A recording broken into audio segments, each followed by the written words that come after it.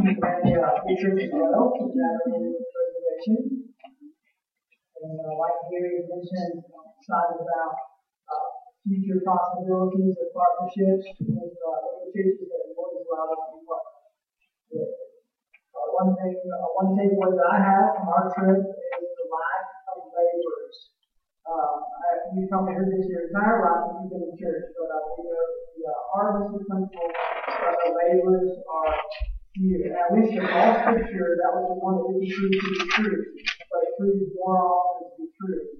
Two of the churches that we partnered with on the reservation, both are looking for someone to pastor them and someone to lead them, someone to teach them the Word. On Tuesday afternoon, Tuesday late evening, I'm talking with the Sandoval at Rincon Marquez at the church there. One of the things that they said was we're eager to hear the Word of God preached. How often do you hear that? The Bible Belt, we don't often hear it, but for a group of people that's just longing for someone to share the Word of God with them. It excites me and encourages me, but it also discourages me a little bit because I know that laborers are few. So we hope to continue partnership with Kamloops, with the church there at the Sandoval Sheep Camp and Rincon Marquez, and the work that's going on here. We want to be faithful to those things. So praise the Lord that He allows us to be a part of those things. The next 3 weeks, as we're leading up to Easter, and kind of what we celebrate the most around here: the death, the conquering of sin, the putting away of our guilt, the resurrection of our Christ, Jesus being who He says He's going to be, and doing the things that He says He's going to do. As we lead up to that, I wanted to bring our attention to the table and about the table and the things that happen at the table, specifically the cup and the bread. This morning we'll talk a lot about the table and just what it signifies, the importance of it, and how we can get our minds wrapped around the symbolism of the table. When I was a junior in high school in Colorado City, Texas, we got a new student, and the new students arrived at school for the first time that morning, and the way our school started was you all met first in the cafeteria, kind of the common area. You met in the cafeteria, we had round tables, everyone waited for the first bell to ring at 8:50. How awesome was that? 8:50 in the morning we waited. So as I walked in the front doors, usually one of the last ones to arrive on purpose, because I have my own driver's license and I can take my time getting there. And I arrived at school, I walked in the front doors, and a few of my friends are waving at me at the table we usually sat at. I didn't grow up in a large school anyways, but I noticed them waving at me. And so I walk over, and they said something to the effect of, if there's anyone here that will do it, we know you will do it. And I'm thinking, yeah, I'll stand up for the people. I will tell our principal how bad he is. I'll tell the teachers how homework is awful. I'll tell them that what is it you need me to do. I'll stand up for the people. They said, as a new student, we want you to invite them over to our table. Well, that's easy. So I go over and I say, hey, I'm Matt. These are my friends. Why don't you come and sit at our table?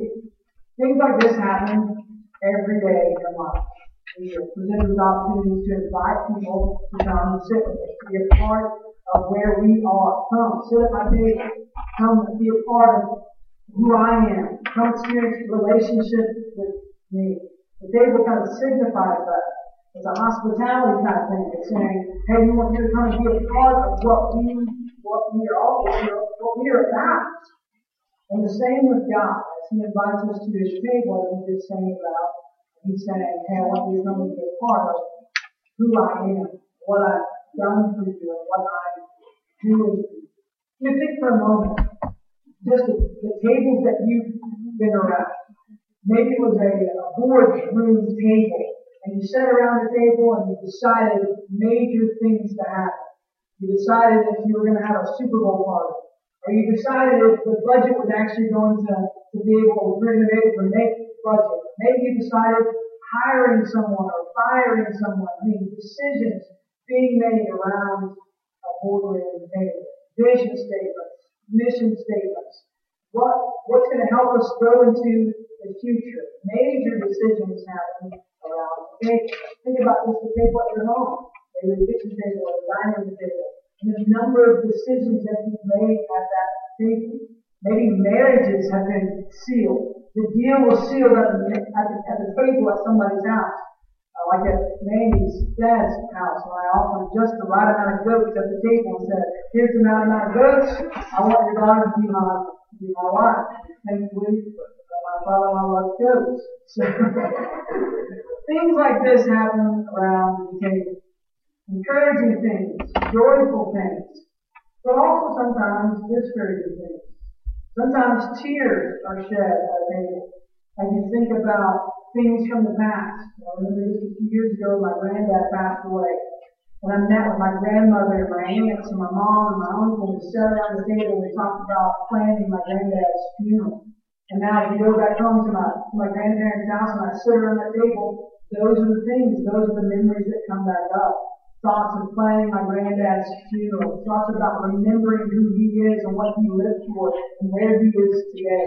Those thoughts come up at the table. I mean, a number of things happen at the table. We eat together. I mean, at our table, you've got food crumbs on top of the table, you've got food crumbs underneath the table. You got old Cheerios that have shrunk down so small you don't even know what it is. You think it's a Lego, but you realize, wait a minute, that's a Cheerio from last week.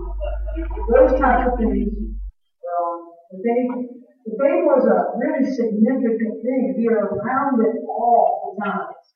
When you think about the number of people, I'm hoping you as a believer, if you confess Christ before, the number of people that you've asked to come and sit around the table with you. They come and dine with you. Maybe the table was even, God forbid this, but maybe the table was even at McDonald's.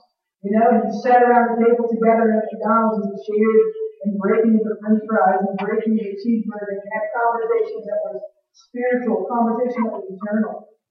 And maybe you just drank coffee together around the table, but significant things happen. I'm under the understanding that there's a group of men that eat together at McDonald's every morning, sit around the table with their coffee and solve all the world's problems. I'm just not sure why those solutions haven't made their way out of McDonald's yet. If those solutions that they're coming up with would make their way out of McDonald's, I think this world would be a much better place. A number of significant things happen at the table. So when we talk about the Lord's table, what happens at it? You're familiar with C.S. Lewis, maybe a little bit, maybe you've watched The Lion, or listened to Wardrobe, maybe you've read the book, and you've studied and you've seen how C.S. Lewis really brings drama to the table of the Lord. He places the lion on the table to be sacrificed for the sins of one. And on that table, salvation really comes. The table is broken. The lion is laid out. Death happens, but forgiveness is the result. Forgiveness is the result. And so when we come to the table, we talk about dining at the Lord's table. It's a significant moment. Our minds should be engaging in what the Lord has done for us, and what He's doing for us, and what He's going to do for us. And so this morning, as we're talking about the table, I want you to be mindful of two other things: the bread of life and the cup of salvation. Next week, when we talk about the triumphal entry of Jesus, coming as the bread of life, that those who are recognizing this is the Son of God, Hosanna, He's the Son of God, He's the one bringing us life, He's going to rule us for eternity. And then we think about Easter Sunday and the cup of salvation that's offered us, that's poured out for us, that we get to drink this cup of salvation that's allowing us to dwell in the house of the Lord forever. So think about Psalm 23. Crawford just let us in this, reading this, but Psalm 23 there's a version of it that says that He prepares a table before us in the midst of our enemies. Prepares a table for us in the midst of our enemies. And this God who's a great shepherd, as we talked about on the reservation, He's the goodest shepherd. There is no gooder shepherd than Jesus. He is the greatest shepherd of all time. And because of that, we can trust that wherever He prepares the table for us, we can sit in comfort at that table, because He is the one that has prepared. So because of that, we can trust in Him. But think for a moment about these Israelites, these ones who have exited slavery. They were under Egypt's rule. They were forced into slavery. They were longing for someone to free them from the slavery that they were in. They were longing for a shepherd to lead them out to greener pastures. They were longing for a shepherd to lead them to still water. They were longing for the shepherd to allow them to be an inheritance in a house that they could be in forever. They wanted something greater. And so God provides for them a leader. He sends them Moses to lead them out of Pharaoh's control, to take them out of Egypt's slavery, to lead them, to give them this exodus out of something that's not what their life had intended for. And as they're exiting, some things happen. Maybe you're familiar with this. Maybe you can relate a little bit. Though they were in slavery, and it was really terrible, when God removed them from that and they began walking through the desert, something began to rise up within them. Complaint. You familiar with complaint at all? Anyone ever offered complaint to you? Have you ever offered complaint to someone else? Complaint begins to rise up. Now, one of the things they say in Exodus chapter 16 is, oh, that we would have continued to sit at the table with the pots and the pans that were provided for us, and the meat that was being provided for us, even though we were under Egyptian rule, still in that we had a table set for us. And so God, hearing that, knowing all things and being all powerful, said, I'll tell you what, Exodus chapter 16 says, I'll tell you what I'll do is I'll provide for you something. I'll provide for you a meal so that you would know I am the Lord. I'll provide you bread so that you know that I am the Lord. I'll provide you water so that you know I am the Lord. I'll provide you meat so that you know I am the Lord. I will prepare a table for you in the desert. I will prepare a table for you in the midst of your enemies. I will provide all those things that you desire. I will give those things to you so that you know that I am the one that's giving those things to you. The Lord is my shepherd and I shall not want. What the psalmist is telling us is that because of God being the greatest shepherd, the one who's leading us to the greatest moment of our life and our eternal life, we can trust in Him and only desire Him.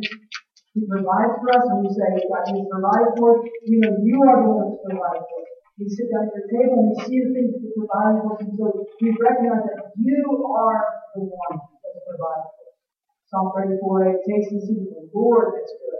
That we would have satisfaction in Him and only in Him. That we would understand that He is enough. Lord, my shepherd, I shall not want. Why? Because He is a good shepherd who provides for us, who sets a table for us in the midst of our enemies. Turn to Psalm chapter 78, though. Psalm chapter 78 gives us a little picture of these folks. Of these folks who make complaining their native language. Psalm chapter 78, starting in verse 1, says this, Give ear, O people, to my teaching, and incline your ears to the words of my mouth. I will open my mouth in a parable. I will utter dark sayings from the Lord, things that we have heard and known that our fathers have told us. Verse 4. We will not hide them from their children, but tell to the coming generation. What are we about to share? What are we about to pass along to the next generation? We're about to pass along to the next generation what has been set before us at the Lord's table. What He has done for us. Nothing that we do, but what the Lord has done for us. Because if you're anything like me, and I relate well to Isaiah 64, when I know that the things that I have to offer are really like filthy rags. When I come to the table not having anything to offer to the Lord, I come to the Lord's table and I say, well, this is who I am, this is all I have to offer. And God says, I recognize who you are in your filthy rags. And I'm going to see that, I'm going to remove that, and allow you to sit at my table anyways. This is what we're telling the next generation. We will not hide them from their children, but we will tell them to the coming generation the glorious deeds of the Lord and His might and the wonders He has done. Let's think for a moment the many things that we pile on top of tables. The number of things that we put on top of it.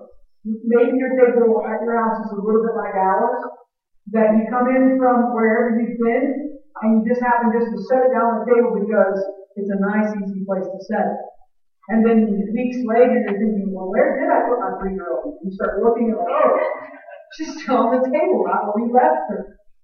But we tend to pile things on the table and make them higher and higher. We want to sit down at the table, we got to move things off. Hey, can somebody clean off the table? Can somebody get the stuff off the table? The place that we're going to dine and have dinner and celebrate things and make decisions has been covered up with things that shouldn't be on there. Instead, the Lord's table should be covered up with the glorious deeds of the Lord and His might and the wonders that He has done. Verse 5 says this, He established the testimony in Jacob and appointed a law in Israel, which He commanded our fathers to teach to their children, that the next generation, verse 6, might know them, that the children yet unborn, and arise and tell to their children, so that they should set their hope in God. What should be on the Lord's table that we're dining around? The things that would set hope in people's hearts. That those yet to hear the good news of Christ would come to the table and say, oh, this is the might of the Lord. This is who God is. This is His glorious deeds. So that they should set their hope in God and not forget the works of God, but keep His commandments. Verse 8 says, and that they should not be like their fathers, a stubborn and rebellious generation. A generation whose heart was not steadfast, whose spirit was not faithful to God.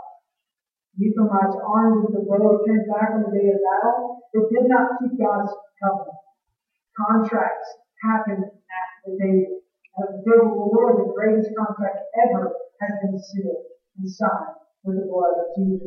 They did not keep God's covenant or refused to walk according to His law. They forgot His words and the wonders that He had shown them. In the sight of their fathers, He performed wonders. In the land of Egypt, He filled the Jordan. He divided the sea and let them pass through it. He made the waters stand by their feet. In the daytime, He led them with a cloud, and all the night with a fiery light. He split rocks in the wilderness and gave them drink abundantly as from the deep.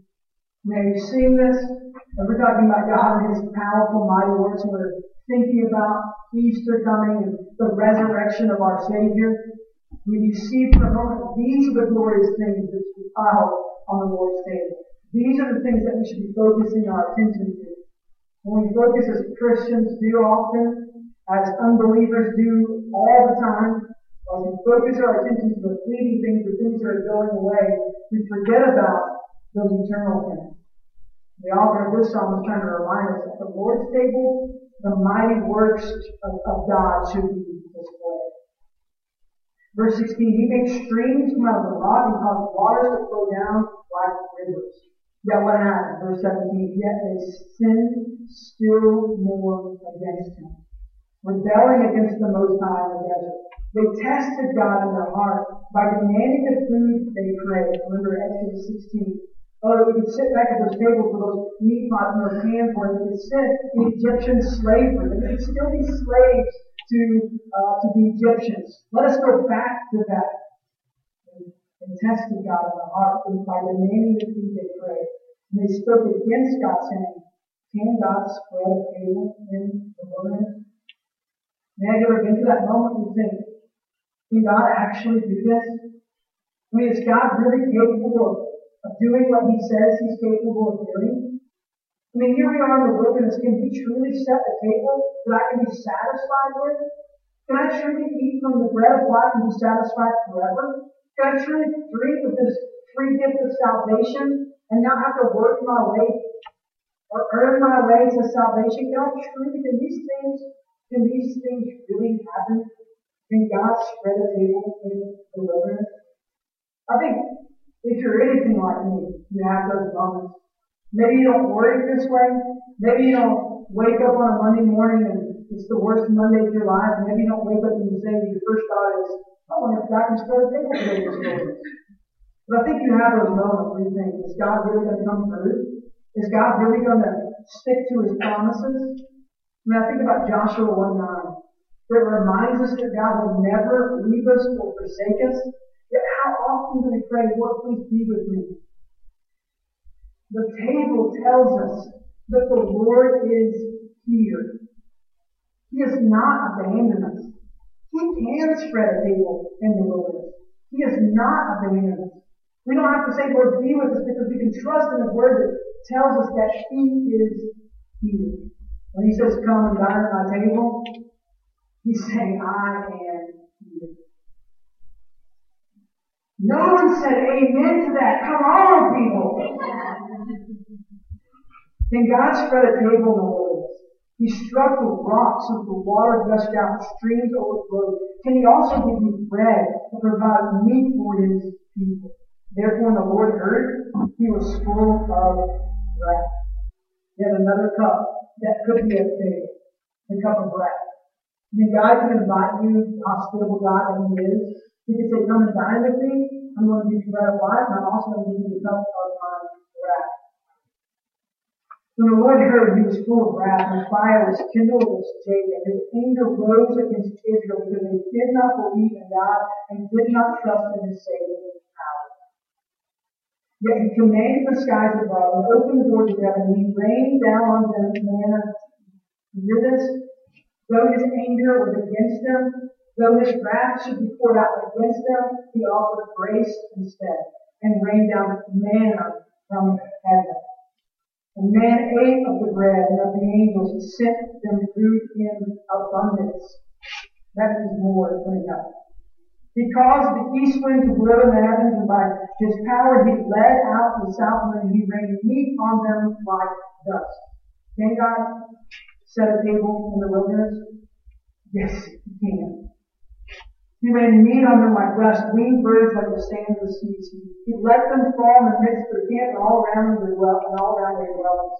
And they ate and were filled, for He gave them what they craved. We talk about a gracious Father. We sing about an amazing grace. Yet His anger was against them, and His wrath should be poured out on them. He gave them what they craved instead, and let them be filled. Taste and see that the Lord is good. Sit at His table and drink of the cup of salvation instead of God's wrath. Eat of the bread of life, the life eternal. Verse 30 says, but before they had satisfied their craving while the food was still in their mouths. You know, mamas, tell your kids, don't talk with your mouth full. Daddies, talk with your mouth full. Is that a bad example? But before they had satisfied their craving while their food was still in their mouth, the anger of God rose against them, and He killed the strongest of them. He laid low the young men of Israel. In spite of all this, they still sinned. God is saying, look at the table I've set before you, but your eyes continue to gaze at other things. Look at the table I've set before you. Look at the mighty deeds that I have before you, yet your eyes still look at other things. You crave this, and so I provide it for you, yet you still are not satisfied in God and God alone. In spite of all this, they still sin. Despite His wonders, they did not believe. So He made their days vanish like a breath, and their years in terror. And when He killed them, they sought Him. They repented and sought God earnestly. They remembered for a moment, oh, the wrath of the Lord, but I do not want to experience. The table He has set before me, I should be satisfied. Verse 35, they remembered that God was their rock, the Most High God, their Redeemer. But they flattered Him with their mouths, and they lied to them with their tongues. Now, I want to be satisfied here, but I see these things. And so these things tempt me, and I want to be satisfied in those things, and I think that if I do these things, I'll be satisfied in that. Their heart was not steadfast toward Him. They were not faithful to His covenant. And at the table of the Lord, He has printed up a contract for us. Wants us to be faithful to it. Desires for us to stick to the contract. Yet many of us are like these here in Psalm 78. Our hearts not steadfast to the Lord. We're not faithfully moving in obedience to the Lord and find other things to be faithful. In verse 38, I wrote in my own Bible here, I just wrote the word today with a number of exclamation points.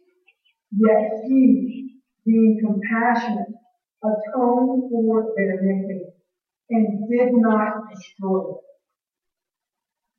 He restrained his anger often. He did not stir up all his wrath. He remembered that they were the flesh, a wind that passes and comes not again. He recognized you're only human. You cannot handle the wrath of God. And so because of that, I will restrain myself and I will not pour it out on you.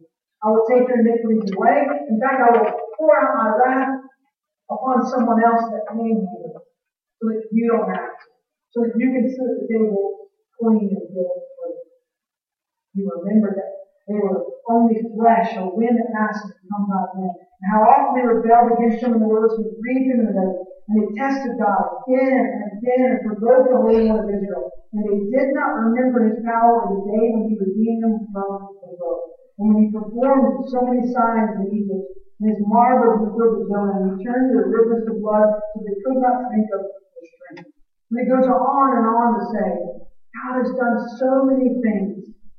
And if you were just to sit at this table and look and see what he has done for you, and see what he's going to do for you, maybe you would be satisfied.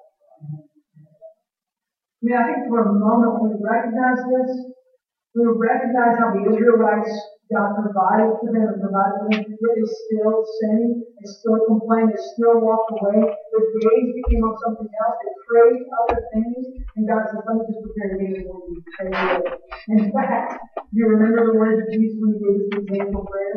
Give us this day our daily bread. That we be filled with God daily. That we recognize we can be satisfied in Him daily. When we wake up, the table is set. The bread of life, the cup of salvation. Daily we get to partake in those things. What an awesome God that we serve. And I think for a moment it reminds us, we like to talk about Jesus flipping the tables. You remember that in Matthew chapter 21? When, I think it's 21. I want to make sure that I said that right. It could be 22. I don't want you to believe you're ignorant. Matthew 21 is when Jesus flips the tables. And I think for a moment we recognize, well, why was it so terrible that they were doing these things on the table? Think about how important the table was for Christ. That he recognized that the things that were being piled on the table in the temple of the Lord were not the things of the Lord.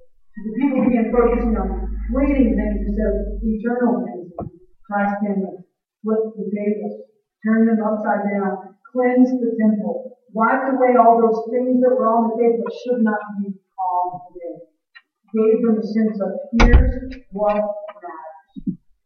In Exodus chapter 25, God gives instructions for the table. It says this, Exodus 25:23. You shall make a table of acacia wood. It shall be this long, this high, this wide. You shall overlay it with pure gold and make a molding of gold around it. You shall make a rim around it and angle it with, and a molding of gold around the rim. And you shall make for it 4 rings of gold, and fasten the rings to the corners of its 4 legs.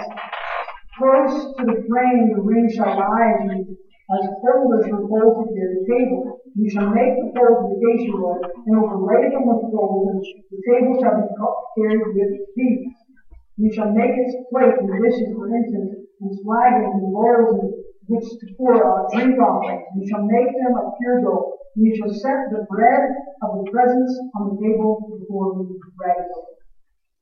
God gave these instructions for how the table should look in the temple. He gave specific instructions of what the table should look like, how it should be carried, what should be placed on it. And he says, place on the table the bread of the presence. What does the bread of the presence symbolize? When you see the bread of the presence, what do you recognize? That God is here with us. The presence of the Lord is with us. And still today, when you think about Jesus, our Emmanuel, God with us, He is here with us. We get to sit at His table. Our iniquities are gone. Our sin removed, like Psalm 103 says, as far as the east is from the west. The greatest thing, and I said this when I had on reservation, but the greatest thing about our guilt being removed is that it's removed, never to be seen again. When our stains have been cleaned, I don't want to see those again. Remember the stains you had? Instead, Christ removes those stains as far as the east is from the west. And it reminds us, I'm here. Come, say it. You remember Luke chapter 22 when Jesus gives the Lord's Supper. Just a few verses following this very symbolic moment. The bread, the cup, the body broken, the blood spilled. Just a few moments later, the disciples begin talking about, well, who actually gets to sit at the table? Like, who gets to sit at the table with the Lord? Who gets to sit on His right hand? Who gets to sit on His left hand? Who gets to sit at the table with the Lord?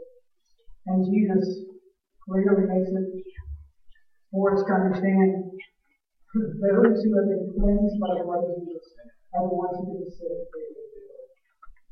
Oh, what a powerful message that is. What a powerful message it is to think about that our God, the hospitable God that He is, welcomes all to come and sit at His table. Those who have been cleansed by the blood of the Lamb get to come and sit at the table. My granddad was a great guy, a great example in many ways. He was very hospitable. He had a rule. You come to the house, you sit at the table with us, there's a tradition that follows. Part of that tradition was before the meal happened, we all stood around the table, we joined hands, and my granddaddy would say, let's begin, you would start. You would number one. You would say one. You would go clockwise, and you would count around the table. I have no idea if you get a record of it. You know, it was journal, okay, today there were 14 people. He wasn't Baptist, so he didn't get to move that up to 16, you know what I'm saying? But still, he counted. It didn't matter if you were part of the family or not. You joined hands around the table, and you counted as you went around. And I can think, just in my own memory, of the different people that were around that circle. My granddaddy welcomed us. And we were friends, taking friends there. And when we would leave, we said, man, it's awesome to be part of your grandparents' house because you just feel like family. It's like Olive Garden. When you're here, it's your family. It's the same way with the Lord's table.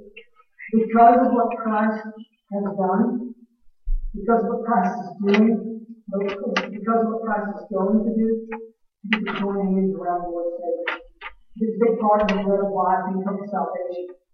We get to be satisfied in the Lord alone, because He's the only one worthy of being satisfied. So my challenge to you this morning is this. My invitation to you is this. If you've never confessed Christ as Lord, and you don't feel like you've ever been sat around the Lord's table, there's only one way. The blood of Jesus is the only thing you can bring to the table.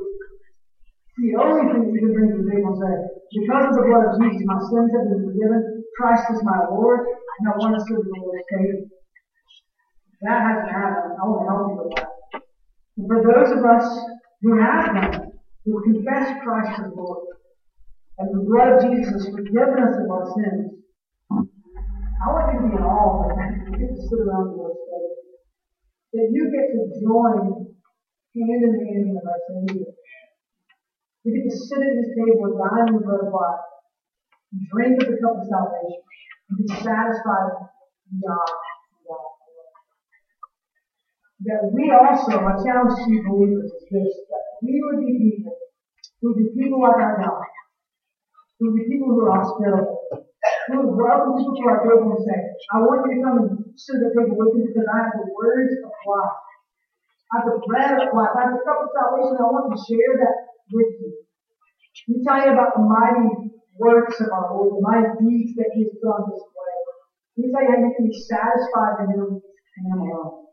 How you don't have to thirst or hunger anymore because God is God, I'm so thankful for your example in Scripture. Though I'm glad I was not an Israelite, I'm thankful for their example. I think for the words of Psalm 78, we can think about how awesome it is that you did not, still have not, poured out your complete wrath upon us, but instead gave us a way. Gave us a way to be in your presence, and pouring out your wrath on your Son, giving us the opportunity to be forgiven of our sins, so we can join hands with you at the table. I thank you for being such a gracious King, such a sovereign ruler who removes our guilt, never to be brought before us again. I thank you for the covenant that we have in the blood of Jesus, the trust that we can put in that. I thank you for being a God who can set a table in the wilderness. Who can bring the water from the rock. Who can rain down bread out of the sky. Thank you for being a God who can trust that you still can do things like that. Help us this morning to respond to you in a way that moves you on. Just move out of the way. The Holy Spirit is working in us. Help us to be obedient to you. We'll sing a song together. We'll stand and respond and invite him to use your life. And Lord, if you haven't, respond to him however you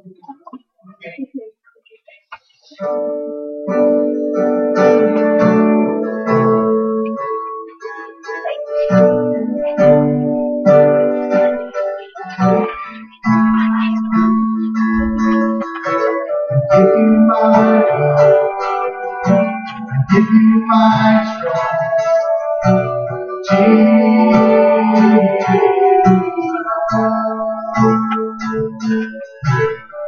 are my God, you are